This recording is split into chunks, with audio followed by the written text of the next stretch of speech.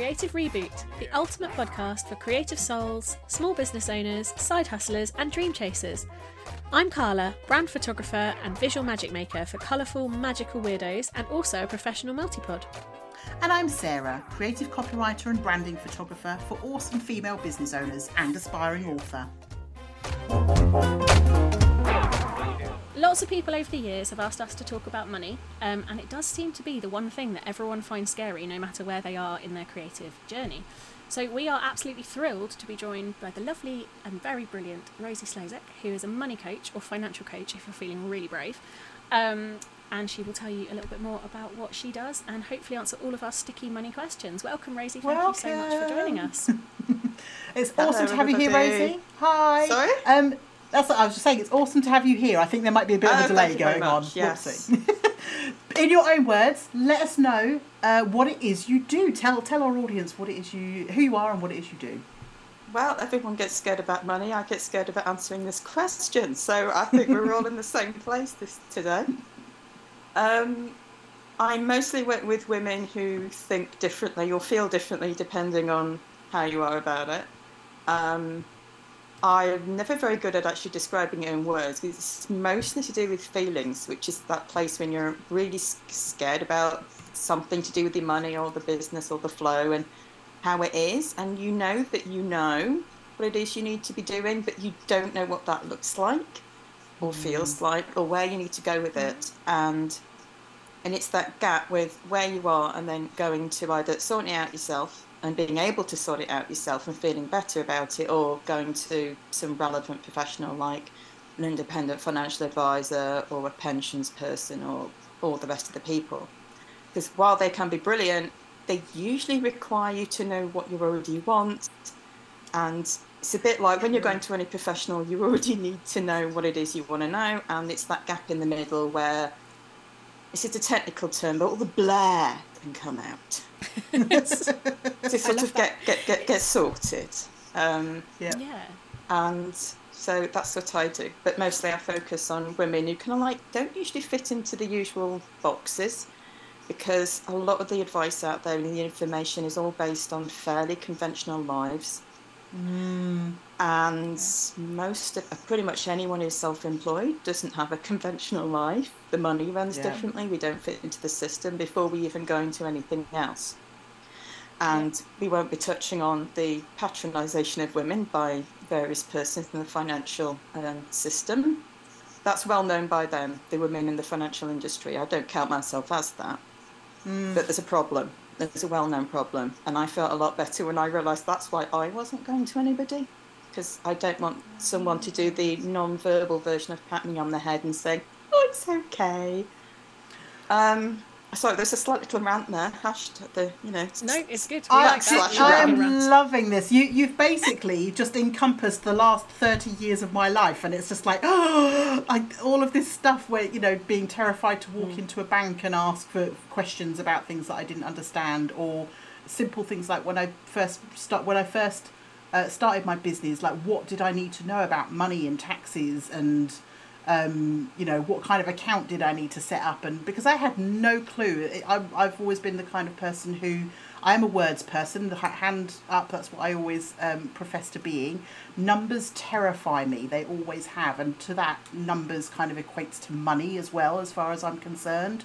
So anything in that realm was just a complete unknown to me. I didn't know what I was asking for. So you've just described there perfectly, like all of the fears I think that I've been through over the last, since I was a teenager and left home and set up on my own with £300 in my pocket, So I love that. Thank you.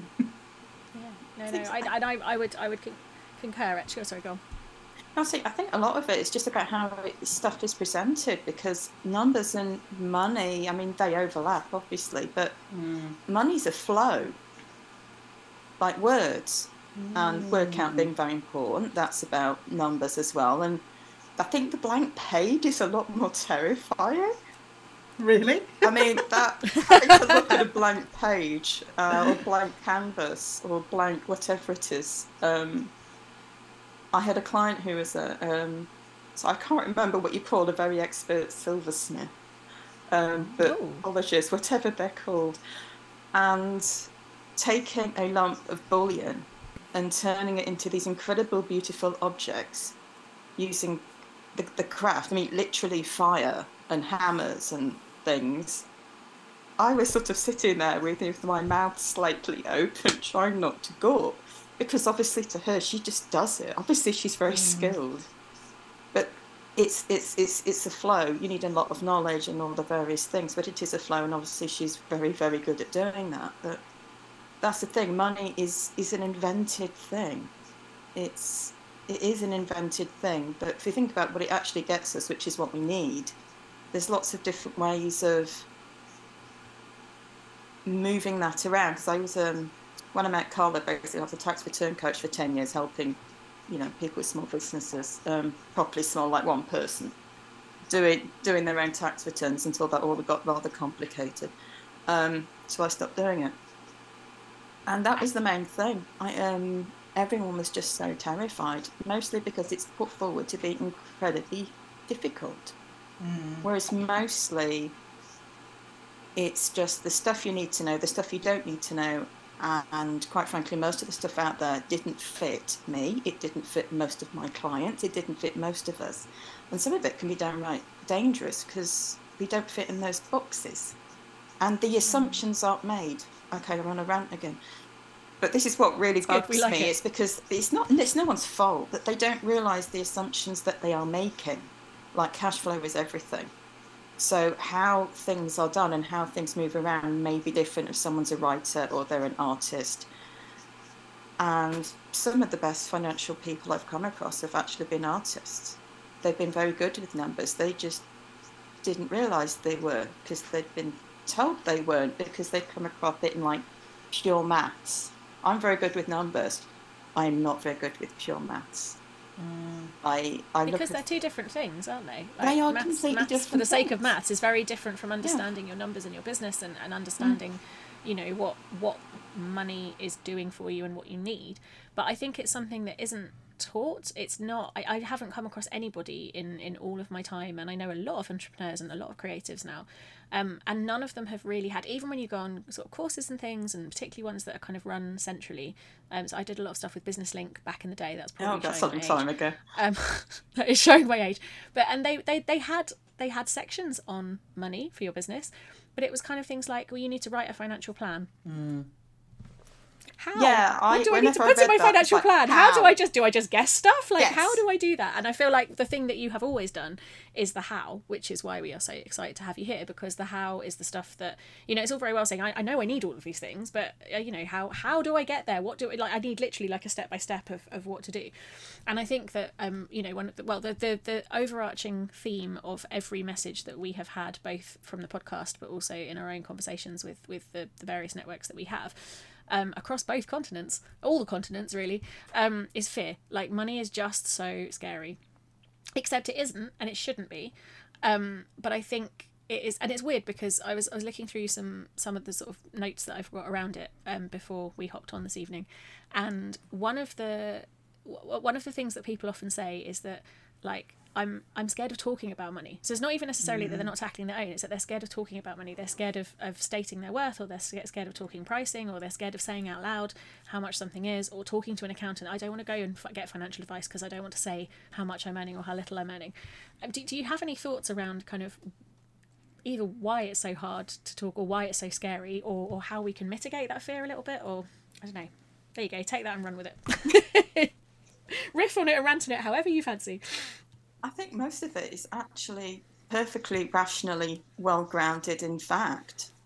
I read quite a lot of the professional press and the Financial Times every weekend, which is less scary than it sounds. The Financial Times during the week is a very different beast to the one at the weekend, which is, while it's £4.80, it is seriously worth the money, because usually there's just a handful of copies every single year where the one question somewhere or the one bit in an article saves huge amounts of money to somebody I know.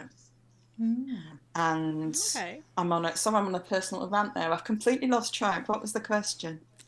It was talking about fear of money. Oh yeah, there we go. It was The talking about money, though, like, I think specifically would be really good to focus in on, like talking about your pricing, your value, all of those kinds of things.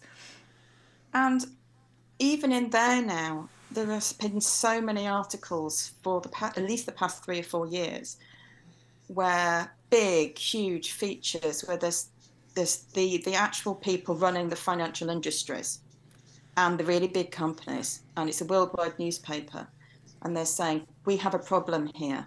It's deliberately opaque. It is deliberately made complicated.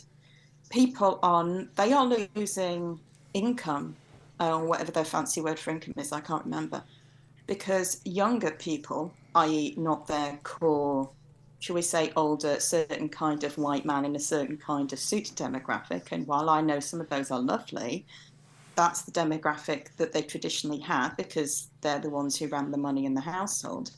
Mm. And they're saying, we are losing income here because the women are coming through. We're not just talking older one as well. We're talking the widows who are inheriting the money from their older husbands who have absolutely no idea. The younger women who have some serious cash, and I'm talking 8-9 figures. So this is why they're paying attention. And they're saying, excuse me, but we are not going to the professionals because you are being complicated. You are not giving us what we need. Now, I know we're sort of a little tiny bit at the bottom here, but I always like to look at what is happening at the top end where there is extremely large profits to be made.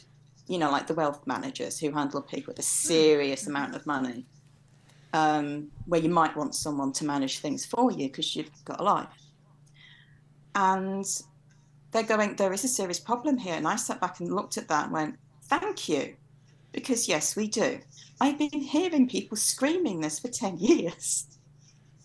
You know, I'm reminded to go back to the EU VAT thing, which in 2014, which feels like several centuries ago, when we were sitting there in this meeting and HMRC, and there was at least one fairly top bod in there, they'd come with this little presentation to effectively tell us, all a group of women who mostly didn't actually know each other, who were saying, you've got a serious problem here. And they had this presentation, and the government minister comes in, and of course everyone stops. And we immediately dive in with all the questions, and it is made very, very clear immediately that HMRC have brought a completely irrelevant presentation because actually they have no idea what they're talking about. They were trying very hard. They were doing the best they could to take us seriously. The government minister took us seriously. And the man at the Treasury started to write notes when I started saying about the amount of money that was going to cost the government because of all the women who appear to not contribute to the GDP, but they actually do. Because even though they're only making £2,000, £3,000, £4,000, £5,000 profit a year, they are saving a huge amount of money to the country by all the childcare that they're doing for free, or the people they're looking after who'd otherwise be in hospital. And I don't need to go any further in this because anyone listening knows exactly what I'm talking about. Yeah. And that was when the man from the Treasury started writing notes. And there would have been an awful lot of zeros. And that was when it really started to tick to me about actually no one really pays attention to probably most of us listening because the amount we contribute to GDP as it's measured or whatever the equivalent is in your country. But actually there's a huge amount, a huge, huge, huge amount. And it's women who used to run the household accounts. They handled the money. It wasn't the man. Yeah. And that's true. Do you think... Yeah. The men brought it in, didn't they? But it was actually, And it's stuff like that really starts trickling down. And that's the kind of like the narrative change. And it's really, really, really starting to happen now. Networks are starting and all that kind of stuff. Which may or may not answer your question. No, that's okay. I was going to say, so it sounds like there is a shift happening, which is brilliant. But do you think that there is an element of the fear that can come with talking about money, or the fear that can come with kind of even thinking about money? Do you think there is an element of that kind of it'll be fine conditioning? Yes. Is that the right word? Socializing, right? In that, like, do you think that is something that will change now that that's started to change from at the top? Well, I think at the current speed, none of us have enough lifetime for that one. Okay, fair. What can we do to speed it up? That's a great answer. That is a fabulous answer. I love that. I think it will. but basically we have to go out and do the stuff ourselves. And that is the bit about talking about the fear and just actually looking after ourselves, because the speed that they are moving a lot bigger speed. In fact, I can't remember one. It was nothing to do with the gentleman whose name starts with F, but there's a bank, it's pronounced Coots, but it's Coutts. It's not as fancy as it appears to be anymore. It's owned by NatWest, which unfortunately everyone now knows. If you go and look at their homepage, it's very different to what it used to be. So I think, so everyone's now hopefully going and looking at their homepage, and hopefully they haven't changed it since I last looked. But it has a young Asian woman on it, and there is a white man of a certain kind, but he's at the back. And I looked at that and thought, stuff is happening, because they only go after people with a low high net worth, which starts at about 5 million. Wow. So, which isn't that much money in the great scheme of things. And if anyone's thinking, oh my God, yes, it is, I'm not saying it's not, but for example, if one wants to live have a moderate income for the rest of one's life, you're going to need about 2 or 3 million to be able to produce enough income to actually do that. If anyone wants to run the numbers, please do, because that is actually a really, really good exercise for everyone to actually do that. Because particularly thinking about like chronic illness, which is a lot of my clients have chronic illnesses, they know that the state isn't necessarily there. There's always this assumption I find from people who've never had a problem getting work of some kind, that stuff will be there, or help will be there if someone has to care full time for someone, which we discovered, no, it's not. It's not there. It's not there. Those assumptions can't be made. To actually go and look at how much money is and go and, this is definitely a tangent. We'll get back to that later. Coming back from the tangent. I can't remember what the main thing was. No, it's all right. You've just beautifully segued into that question. Sorry, Sarah, I'm proper rambling. But a question I really wanted to ask, and I know that and I want to make it very clear to our listeners that like Rosie is not a financial planner. I used to work for a financial advice firm, and I know how important that thing is. But the thing that you do is bridge the gap between I have no idea what I'm doing, and I should go and see a financial, and actually being able to see the financial planner, right? Like that's one of the things that you help people with. But when is the best time to start that process, to start thinking about that process? Because it feels mad to me. I've had a couple of people say, it'd be really good, you should go and see a financial planner. And I'm just like, I don't really have any money. Like all the money I have is going back into either the house or the business. Like there is no spare money at the moment. Plus then the pandemic mushed the kind of plans that I did have. And I'm sure that I am not alone. In fact, I know that I'm not alone in that. So I'm okay day to day, but it's not like I have any spare money to invest in anything. And I want to get back to that, and I'm planning that. But and I think this is especially important for women, because I think there is still, as you've been saying, there is a shift, but I think there is still a tendency for men to do the majority of that mental load work, that stuff. Men tend to take on the money stuff in a household. So what would you advise kind of your, and I dread to say average creative self-employed person, because there is no such thing as there, but you know what I mean, like what if someone was a solopreneur working on their own, a woman who at some point would like to have a pension, or I mean fuck pensions, that's not a whole big topic, but where would you even start with that? Like where do we start? Because it just feels, it's a huge thing, isn't it? It's quite overwhelming. Well, you can tell from my like complete lack of coherence. Like I don't even know how to phrase the question, which is like, what? How? Help? Yeah. Just what? What? That's a good question. Actually, I think I often find that the questions don't work in words; they work in a vibe. And then if this was copywriting, like someone's marketing page, we'd be hiring you, Sarah, to work out what the. Yeah. Oh, we're allowed to swear, aren't we? What the bloody fuck shit, bollocks, wank, I have no idea what's going on. Exactly. It's like the vibe. It's like, right, there's this thing, and I want to get to there, but I don't know how to get to there. But I know I want to feel like that, and I do not want to feel like that. I'm liking the feelings because I can work with Yes. feelings. I don't necessarily know what when people say, how much do you want to earn? I'm like, I don't fucking know. I would just like to be comfortable. You know, I know what, that I like the feelings based. That makes it less scary. But that's what it is. I mean, this is the thing, because, and that it genuinely has nothing to do with money. Once one has got past the literally able to feed oneself, you know, the roof isn't leaking and one doesn't have slugs crawling up the walls, there are a few levels above that, and I can't stand when people say money isn't everything. I was like, clearly you haven't been in other places, because it's bloody important. There's all of that, but beyond that, people can have a very large amount of money and still have all the stuff going on in their heads. I was reading this blog post, and there's this massive discussion. There are people who are working up to £50 million capital before they feel they can retire. Wow. And we were all going, that's an interesting number. Wanting to know where their thinking was on that. The thinking was explained, and actually it was exactly the same thinking, but shall we say on a different level with a different number of zeros than it is with pretty much most of us, which are wanting to be comfortable. And comfortable doesn't just mean being able to get an extra packet of Garibaldi's when we want it. For the Canadians, that's a type of biscuit or cookie, just because they probably won't know what a Garibaldi. Yes. Fair. Yeah, that's fair. But I'll explain that one. Carry on. It's a packet of I love cookies. It though. They're quite hard to find. Yes. So it's not just your average cookie. So there's that sort of thing. But no, it was basically because they wanted enough money to carry on, which for them was comfortable, send their children to the schools that they were settled in, and their children had good emotional health, good friends and support in those schools.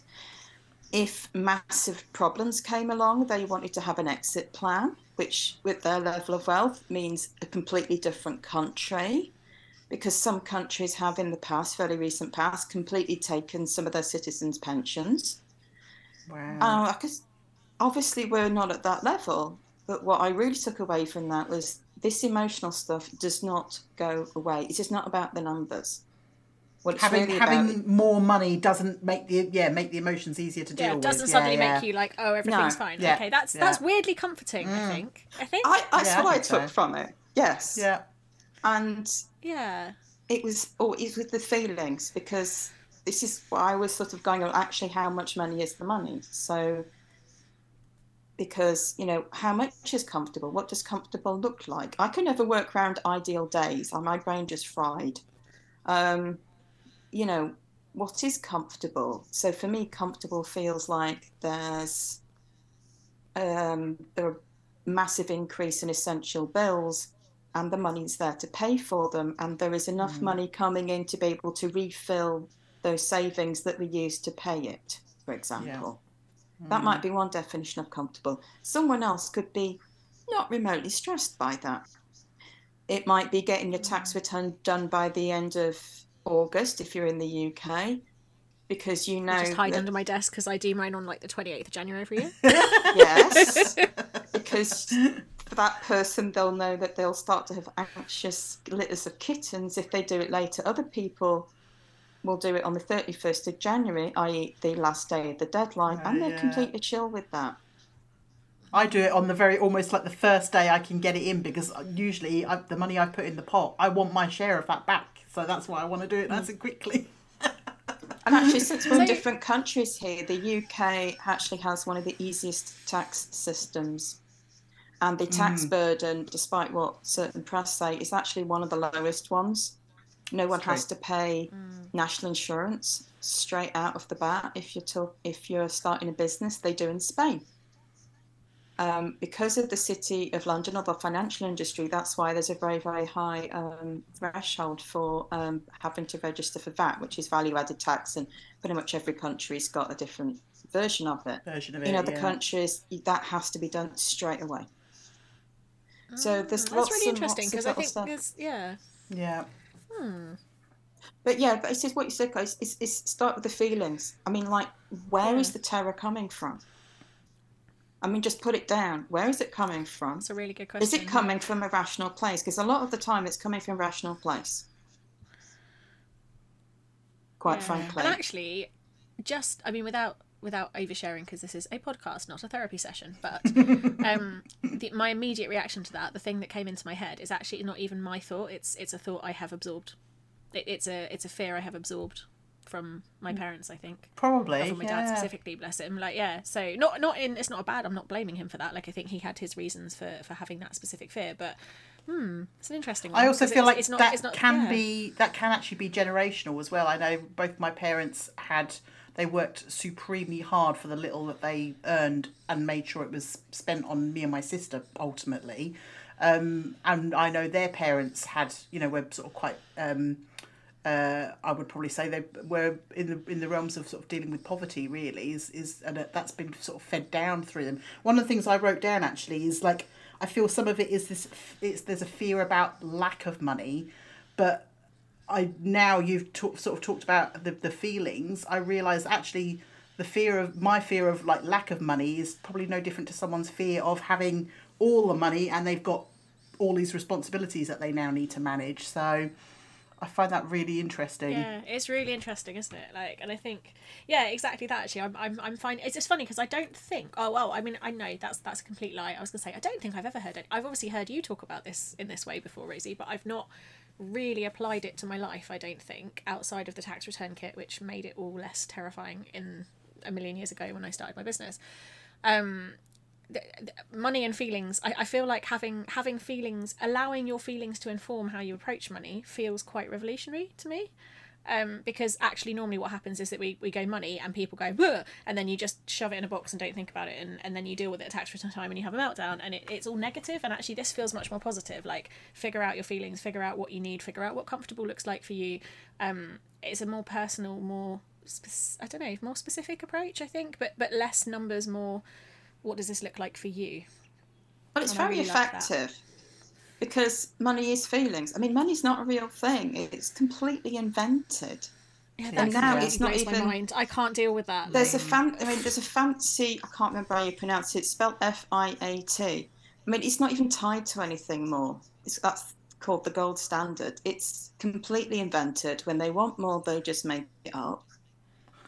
It's not actually a real thing. Now, screeching, it's how I feed my children. Well, yes, but you can feed your children by going in a dumpster.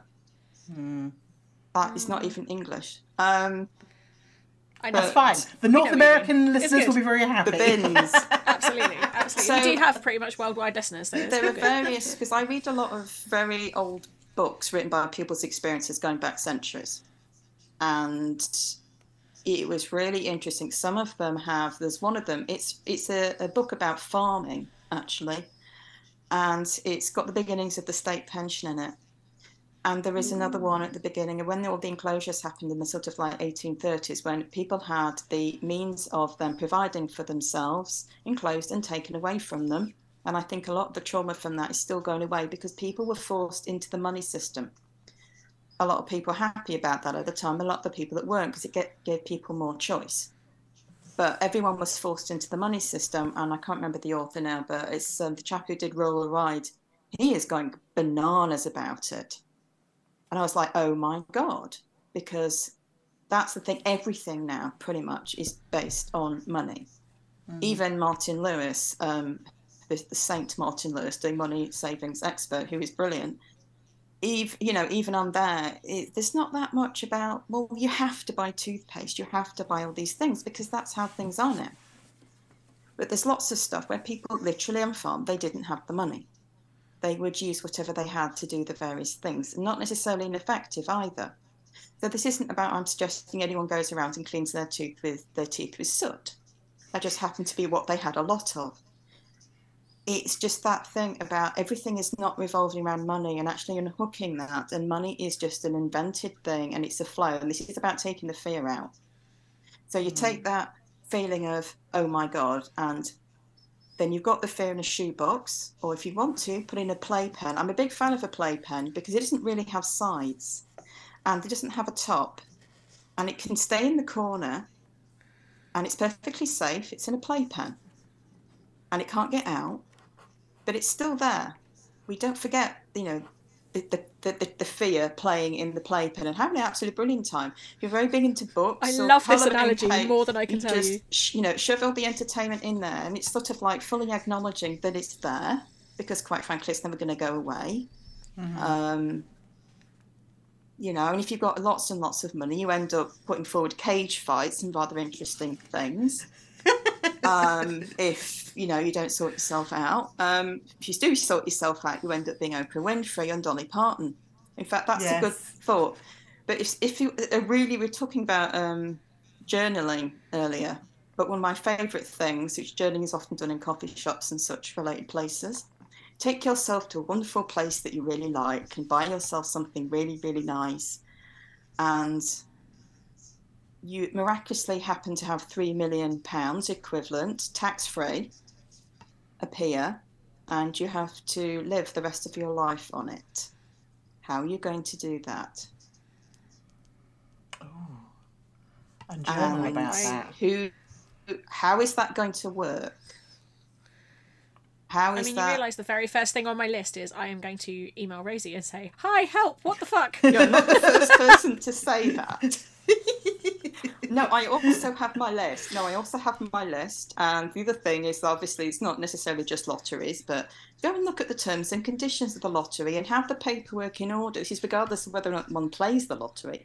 Have the paperwork in order to make sure that when that call comes, you have the paperwork. Because they'll need birth certificates and proof of identity and all that kind of stuff. And this is more about changing in the head thing. But believe me, it is incredibly difficult. I don't mean it's not possible.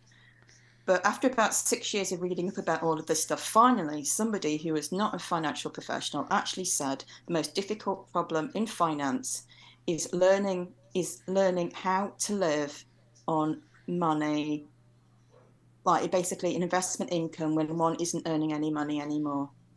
Yeah. It's really that's hard. Where we're all going to be eventually, isn't it? And that's not something that we know very much about or learn about. It's not talked about. Even in relevant circles, it's not talked about. There's a reason defined benefit pensions were invented. They're the ones where you do work on one job for ages and then you get a specific amount of money, and hardly anyone ever does them anymore. There's a few people left who've got them, but pretty much most people don't. The defined contribution ones are the other ones. But again, all these things are deliberately meant to be incredibly difficult because they certainly don't want people engaged in them. Yeah, that's the bit I sort of keep coming back to. Why do you feel that is? I mean, there's nothing like having an engaged person, never mind an engaged woman coming after. Then they might start asking difficult questions. So it's a power play kind of thing, really. It's a very wrapped up industry. But I mean, all the right things are actually being said now. So some of the regulations are changing and things are starting to open up. And it is getting noticed because they are losing money. Yeah. Because it's everywhere. It's in lots and lots and lots of articles. Women are saying, "Excuse me, but I don't want to talk to this person." They're not asking the right things. I don't want to do it like that. Women are often better money managers than men because they don't tend to do a chicken licking and go, and suddenly sell everything.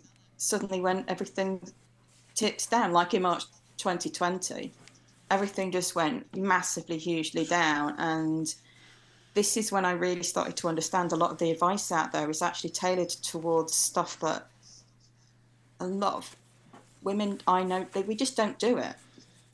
We just look at things differently. The risk management is differently. They often are bigger risk takers. It's completely different. So it's not necessarily one is bad, one is worse and one is better or anything like that, but it's different. But it's not said it's different. And It's not because they're women, it's just because it's an awful lot of the people who are doing things different happen to be women. That's all. Same thing with a lot of things. There's a lot of men doing it, but again, the men who are doing it sensibly just tend to get on with life and don't tend to be the ones making a large amount of noise. So back to what you were saying, Carla, it's just to start off with the feelings and just know yourself and have some rituals about it. There's nothing wrong with doing one's tax return in the last month if you're completely chilled with that. Me, I am running away freaking. But I found that by the end of August, Yeah, that's it. If that is actually stressing you out doing it that late, then yeah, find a way to remove that stress, I suppose, isn't it? And I feel like as well, if you can remove the stress, it's almost like you're taking control of it more, and if you're able to control it more, I don't know where I'm going with that thought, but it's. I'm not sure if I picked up on the right bit of the thought, but it's like, actually, if money is something that we have been taught or we have absorbed is a scary big thing that we don't have any control over, then actually starting with us rather than starting with money and responding to it. So starting with how we feel and then responding to that and making money kind of fit into that feels more. Does that make any sense to either of you? Or is that just come out of my head, not as coherent as I hoped? I know. I felt like that actually kind of squared away what I was trying to say. Yeah. Would you agree, Rosie, that like there's that thing we because I've realised over the years, particularly actually because I don't think there's. Well, I'm sure there is better financial education, but there's certainly no better way to make you have to face up to money stuff, even if you're not very good with it, than running a bloody business by yourself. Because the joint businesses I run, I have very little to do with the finances. I know they exist, I look at them, I check them, I sign them off, but I don't actually have to do them. Obviously, the photography is my own, it's mine, there's only me, there's no one else that does it, so I have to look at my bloody, and obviously my own tax return, I have to put all the bits in from all the different things that I do. And I am a lot better at looking at that and facing that and knowing what I need for the next year and figuring out, so when my gran moved in, I knew I needed to save some money so I could take some time off, that kind of stuff. I wouldn't have been able to do that in my previous job. I just wasn't good enough with money. So I'm really loving this, taking the power and fear away from money and putting it back in you, and then you can deal with it. And I still can't deal with the fact that money's made up. That makes me want to question the economy and all sorts. We'll maybe leave that for another episode. But it provides us with what we need, and there's some wants and stuff on it. Now that's just a thing that is part of the world. It's just that the mechanism is money. But if you think about it, it didn't used to be. So if if your neighbour who has an allotment gives you an awful lot of produce, that is money that is not being spent on food. It's money, but it's not money. That's what I mean. Yeah. It's a flow. How do you... Okay, I'm liking the flow and I'm liking the feelings, but do you have any thoughts around why when I say we, I mean me, but I know I'm not alone in this. I know this is a lot of creatives and most of the women I've ever met. We mistake or we entangle and we get them mixed up together, like money and success and self-worth, and I think actually those are three different things. But do you have any thoughts on either why we do that or how we start to disentangle that and how we start to look at money as money and not necessarily as a reflection of our own self-worth? I don't think anyone manages that, just because that's shoved into us as a thing. It's really difficult to untangle. Okay, that makes me feel better. I personally wouldn't be bothering. I would just sort out the issue of, just things like, for example, you knew how much money that you needed before your gran moved in. You knew how much it was. Now, to know that, you need to know how much is going in, how much is going out, how much you actually need. What are the wants that you can do without? What are the wants that you really can't, because they're emotional wants that, like, it's a bit like emotional support wants, there's the ones we can do without, and they're the ones where emotional health starts and mental health starts to go if they're not there. So I put them in kind of like emotional healthcare. Yeah. All of those things, if we don't know what those are and are buying things for reasons we don't know, it's not even about how much it is. That's a separate question. It's about, is what is being paid for and what is in our lives actually what is working for us? And there's a lot of those. And sometimes that means making very difficult decisions. I live in a microscopic flat that is not much. It's basically like a human-sized hamster cage. It's completely intolerable and totally too small. But am I going to go and move into somewhere that is a lot bigger, which is not affordable? A lot of people would, because that's the narrative. Move, move, move. So it's a conscious decision. And you just deal with living in a very, very small flat. Somebody else would have a bigger one in a different place that isn't in the place they wanted to. Plenty of people make that decision all the time. It's just a different decision. Some people do genuinely want a very expensive car that they absolutely adore. The issues is when somebody has one and they don't know why they have it. Who's making the decisions? So I believe you do mermaid stuff, Carla, with your very large mermaid tail. So what we're really talking about here is putting the mermaid tail on and doing your swimming with the mermaid tail with the money. You can't go around being a mermaid without a big tail. You'll just look like a human. You'll be splashing around. with It's little not going to legs. work. Yeah, my legs are very sad. It's not that you can't swim as a human. It's great, but you're not a mermaid. To be able to get in that flow and work for you. And it's you've got to put the again, tail on. It's figuring out what's important to you, and You said there's feelings, but that's also kind of puts a lot of intentionality to it for me. That feels like whereas I feel like a lot of the time when dealing with money, it's just like, oh, must pay the bills, got to do this, but actually being intentional about what it is you're choosing to spend your money on makes a big difference to it just feels like it's a much more intentional way of looking at that. It's a relationship. It's a different relationship with money, isn't it? I think, which is really interesting. And, I have a question then, just kind of sort of thinking about time as well, to kind of bring things to a bit more of a close, but I've just noticed the time.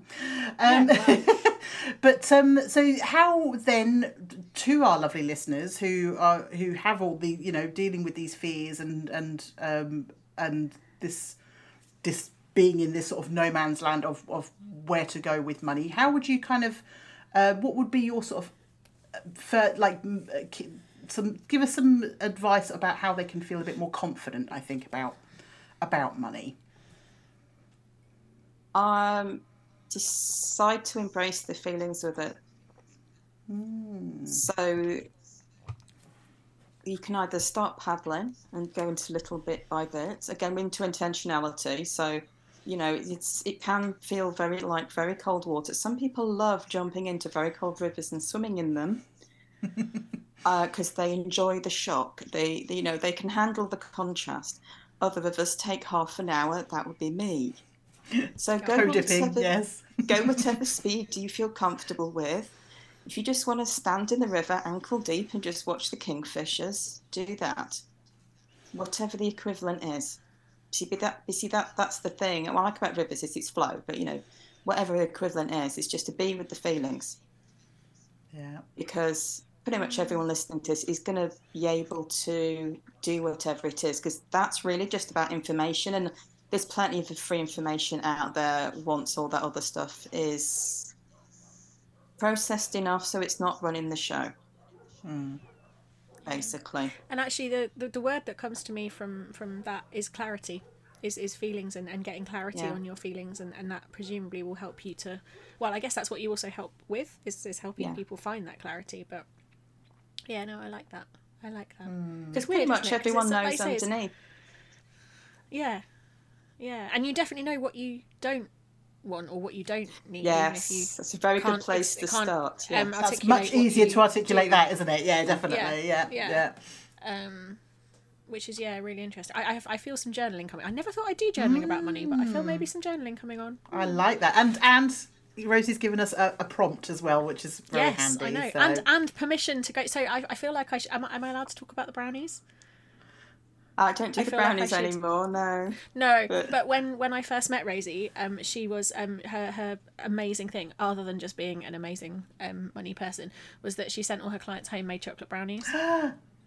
But she's just given us permission to go and eat nice things while doing the journaling, and I feel like that is something that everybody listening also needs to take on board. I want to hear all about the cake as well as the insights that you've had while doing that, please. That'd be lovely.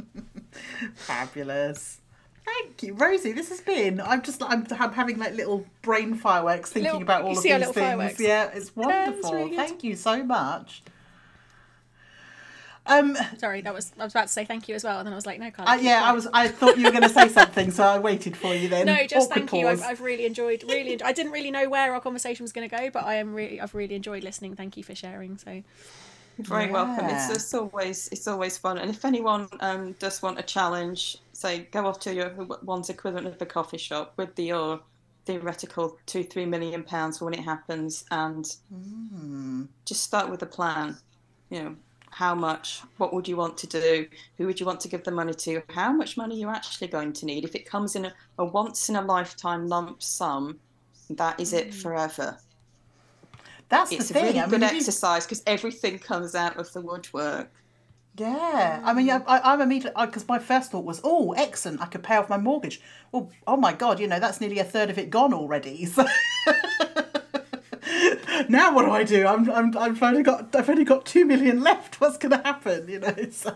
I mean, I know this is influenced by where I've been today, but I feel like this shows the difference between us, because your first thing was, I will pay off my mortgage. My very first thought was, I could go and buy the entirety of the Halloween shit that I saw in TK Maxx today and didn't buy because I shouldn't be spending on random shit. I could just buy all of it.